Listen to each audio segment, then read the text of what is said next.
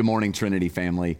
This is Chris McDaniel. Glad to be with you here on this Sunday. Before we get into the Word, I want to share two announcements, really one announcement and one celebration and invitation for you. First, announcements. We have started to receive communion in our family groups and friend groups around the city as we are engaging in church together in our homes. And I want to encourage you today to come on in later this week to pick up your communion elements if you haven't already got them. We're going to be meeting between 11 and 12 on Monday here in the parking lot on the west side, and then on Tuesday between 6 and 7 p.m. for those of you who need to come after work. We hope that you'll send a representative from your watch group and come and pick up elements for the whole gang. We're really excited about the fact that we're receiving communion together, and we hope that you will find some friends, find some people in your neighborhood and your community to engage in church and communion together. The second thing I want to share is if you haven't already done so or aren't already doing so, we would encourage you to watch Millie's kids videos here on the west side. They are fantastic. If you've got little kids, this is worth your time if you've not been getting in on the action. I frankly think that Millie and her husband Jay may have a future in kids television after this, because the videos are unbelievably engaging and entertaining, and they're just wonderful. And so we would encourage you to check those videos out. Even if you don't have kids, I think you'll get a kick out of checking out what our kids are getting into here on the west side at Trinity. I'm going to read from the Bible, and then we're going to pray, and then we're just going to jump in and see what we can see from the Word of God today. The scripture today comes from Matthew 16. We're going to begin reading in verse 13. Now, when Jesus came into the district of Caesarea Philippi, he asked his disciples, "Who do people say that the Son of Man is?" And they said, "Some say John the Baptist, but others Elijah, and still others Jeremiah or one of the prophets." And he said to them, "But who do you say that I am?" And Simon Peter answered, "You are the Messiah, the Son of the living God." And Jesus answered him, "Blessed are you, Simon, son of Jonah, for flesh and blood has not revealed this to you, but my Father in heaven. And I tell you, you are Peter, and on this rock I will build my church, and the gates of Hades will not prevail against it. I will give you the keys of the kingdom of heaven, and whatever you bind on earth will be bound in heaven, and whatever you loose on earth will be loosed in heaven." And then he sternly ordered the disciples not to tell anyone that he was the Messiah. This is the word of the Lord. Thanks be to God. Let's pray together before we jump in and see what the Bible has to say to us. Holy Spirit, we pray today that you would give us insight into the Word of God. Help us to think deep and true thoughts, not just about the Bible, but about how our lives are meant to be shaped and formed by what you share with us here. Help us, Lord, we pray, to have a spirit of peace. God, wherever it is that we are engaging in this church service with friends or by ourselves or with family members, we ask, Holy Spirit, that you would be present to us and give us ears to hear and eyes to see what you would want us to hear and see. In Jesus' name, amen. Amen. So there are just a few things in this passage that I want to share with you, things that have been really stirring in my own heart today and this week as I've been preparing this sermon for Sunday. And the first thing that I want to say is this: learning to see things differently oftentimes requires a change of scenery. Jesus took his friends to a place called Caesarea Philippi. Now, if you're anything like me, you think, well, where is Caesarea Philippi? It just sounds like another one of those Bible words, a place in a part of the world that we don't know or understand. Well, Caesarea Philippi was about 25 miles from where Jesus and his friends would normally hang out. And y'all, they couldn't just jump in a car and get there in 8 minutes. They had to walk or ride there. But not only was it 25 miles away, culturally, Caesarea Philippi was as distinct from where Jesus and his friends were used to hanging out as any place. It was a pagan place. They wouldn't have run into any of their Jewish friends here. And so what Jesus is doing is he's saying to his friends, step out of your normal routine, get out of the places you're always hanging out, and come with me to a new place, because I'm going to ask you two really important questions. And he wants his friends to have a fresh perspective. I believe that Jesus wants all of us to occasionally step outside of our normal routines in order to gain a fresh perspective. So what does that mean for you and for me? Does it mean you need to buy a mountain house? Good luck with that in a season of financial uncertainty. We don't have to turn our whole lives upside down. I think what we need to do is intentionally, occasionally step out of your normal routine. Could you stand to step out of your routine right now in order to see things or think about things in a fresh and new way? I know that's true for me.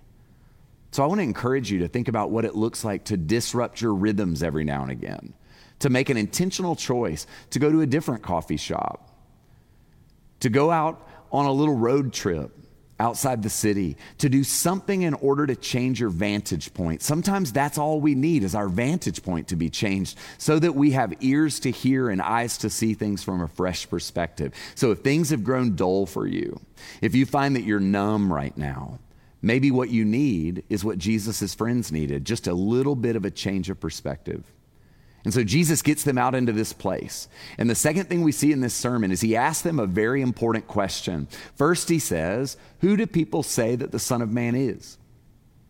And what Jesus wants to know is what they know about him. What are people saying? And they actually say, well, some say John the Baptist, some say Elijah, some say Jeremiah, some say one of the prophets. So they knew what people were saying.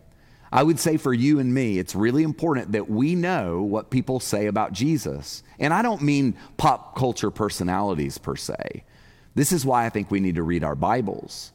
Because we can't just let our view of Jesus be shaped by our pure, subjective, personal view of Jesus. That matters, and we're going to talk about that in a minute. We also need to know, what does the text say about Jesus? I think this is why we as Christians need to be committed to being the kinds of people who give ourselves to the Word of God, who allow our lives to be shaped by what others have said about Jesus. And once you do that work, once you know who he is historically, then you can begin to ask the more personal question. That's the third thing we see in this passage. Jesus goes from macro, who do people say the Son of Man is, to micro, who do you say that I am? Do you see how he's taking it into a very personal space? I believe that Jesus is wanting all of us to answer the question, who do you say that I am? And this is where it gets real. This is where we can't live on our parents' faith or the culture around us, the faith of our church or the faith of a pastor or the faith of some well-intentioned person that we think is a guru or an expert. Jesus wants to put the question to each and every one of us, who do you say that I am? And this is why we have to develop rhythms and routines, a rule of life, if you will, so that we live our lives with God with a measure of intentionality, the kind of intentionality that helps us answer the question, who do I say Jesus is? See, without an ongoing experience of Jesus, we'll fail to see who he really is. We'll fail to know exactly who it is that we're dealing with.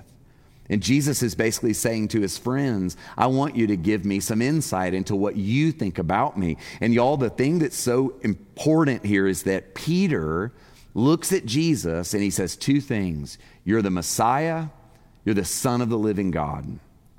Peter hits the nail on the head. Messiah means rescuer, redeemer. Son of the living God means, but you're also God. And what Peter is saying in this moment, I think, is what you would say if you begin to live your life with God in a regular and routine way. God, you are my redeemer, and you are powerful. You are with me. You are in the fray with me. You enter into the darkness with me. And remember, Peter and his friends were sitting and standing in a dark place. They were in Caesarea Philippi, a place that was far from the comfort of their religion. And yet Peter looks at Jesus in that dark place and he says, you are the rescuer, you are the redeemer, and you are God with us. See, that lived experience that Peter and his friends had had with Jesus over years was now being manifested in clarity about who he really is. And I just want to say this to you. This was not easy for Peter. Peter and his friends did not come to this conclusion like in a moment or quick and fast. Peter's statement was born out of a lived experience with Jesus. And I just want to say this to you, because this is true for me as well. My clarity about who Jesus is for me, your clarity for you, will only emerge out of a consistent, rhythmic, lived experience with God. Peter could say that about Jesus, not because some theologian had told him, not because he'd read it in a book or heard somebody else say it. He said this to Jesus about Jesus because he'd experienced Jesus in this way. And this leads me to something really important for us to consider. The fourth thing I want to share with you is this: revelation involves two steps: asking and making space. See, Peter was able to say what he said to Jesus about Jesus because Jesus had revealed himself to him. Peter didn't go figure this out all on his own. This is what he had experienced of Jesus as Jesus revealed himself. And I believe that for you and me to have a clear view of God, especially in dark times, we need to ask for revelation. We need to be able to say, Jesus, show me yourself. God, show me who you are. Lately, as I've been facing turmoil and tumult in my own heart, looking out at all that's going on around us, I find myself asking every day, Jesus, reveal your heart to me. Holy Spirit, reveal yourself to me. Y'all, we've got to be the kinds of people who ask. We can't just expect God to hit us over the head with some sort of truth about him. We need to be curious and solicitous. I believe Jesus wants you and me to be the kinds of people who regularly say, daily say, show yourself to me, reveal yourself to me. Then when we pick up our Bibles, we do so with a sense of expectation. It's not just routine, mundane. It's, I expect you to reveal yourself. But y'all, we also have to make space. A big part of revelation is making room or space.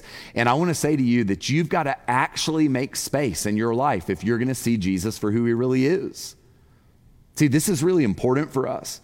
If we don't actually create what I would call thin places, like the Irish mystics would say that certain places were thin places, places where you would pray and read and spend that time. If we don't endeavor to make thin places, we're going to find ourselves just washed to and fro. So in my own personal life, I read and pray in the same place every day before my family and my children get up and get busy about the life that they are living. I get up in the quiet of our house. My dog is asleep, usually right across the living room across from me on her bed, and I sit with a cup of coffee in my hand and I read my Bible and I pray and I quiet my heart in the same place at the same time every single day. I'm creating a thin place. My hope is that one day, if I move out of that house, somebody will sit in a chair in that part of the room and they'll think, this is a different sort of space in our house. Would you endeavor to create thin spaces in your life?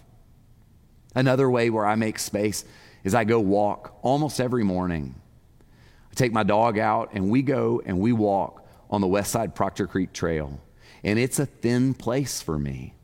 See, guys, we won't see Jesus for who he really is unless we ask him to show himself to us and make space in our lives. Space for quiet, space for contemplation, space for meditation, space for deep conversation. These things have to be a part of your rhythms, your rule of life, your ritual, if you're going to see Jesus for who he really is. Y'all, this doesn't just happen to us. I wish it were that way. I wish we could just snap our fingers and see it just like it is. We have to participate. And it was true for the friends of Jesus, and it's true for you, and it's true for me. And I love what happens here toward the end of this passage. This idea of revelation, this beautiful thing, it gave way for the friends of God to be able to see that they actually did know who Jesus was. And Jesus was able to look at them and say, I'm making you sturdy. And the last thing I want to say to you today is that when you see Jesus for who he is, it makes you sturdy. It puts you in a strong place. Peter, that word means rock. Jesus changed his name to say, what you've just said makes you sturdy. And I believe that he wants to make you and me sturdy. He wants to put us in a settled and strong place. And remember, they were in a dark place. Caesarea Philippi was a dark place. And yet Jesus said, because you see me for who I am, you're in a strong place no matter where you are. And I just want to leave you with this idea. Your circumstances and mine, they're not a lot of fun right now. This is not an easy time for any of us. And yet it's possible to see Jesus even in the midst of a dark and uncertain space. Peter did it. His friends did it. And I believe God wants you to do it. So what we're going to do now as we end this time is we're going to put a couple of questions in front of you. And these questions are going to be for you if you are in a church watch group, whether through Zoom or in person. This would be a great time after we put these questions up to hit pause, discuss for a little bit, or you can do it over lunch, whatever works for you. But here's some questions I want you to consider. How important might a change of scenery be for you right now, and why? Question number 2, what small change could you make this week to help give you fresh perspective? And finally, question number 3, what practices might help you become more aware of God's presence and his work in your life at this time? These would be good questions for us to consider, interact over as we are processing what we're thinking about and praying about today. Y'all, this time together, whether it's virtual or in person, will really help us grow and to get moving in those rhythms to experience the presence and the reality of God. We're going to pray the Lord's Prayer now. Before we do, I just want to remind you that if you have communion elements, now would be a good time to gather those together. And as we finish this prayer, you're going to turn to one another and serve one another communion. If this is your church, this is your home, this is also an opportunity for you to give to support our mission and the work we're doing. You can visit westside.atltrinity.org and find a way to do that. But if you're a guest, I just want to say what we say when we're together. Everything's taken care of. We're just really glad you're here. Thank you for joining us virtually today and worshiping with our family. Let's pray as Jesus taught us to pray. Our Father, who art in heaven, hallowed be thy name. Thy kingdom come, thy will be done on earth as it is in heaven. Give us this day our daily bread, and forgive us our trespasses, as we forgive those who trespass against us. And lead us not into temptation, but deliver us from evil. For thine is the kingdom, and the power, and the glory, forever and ever. Amen. God bless you. Go in peace. Amen.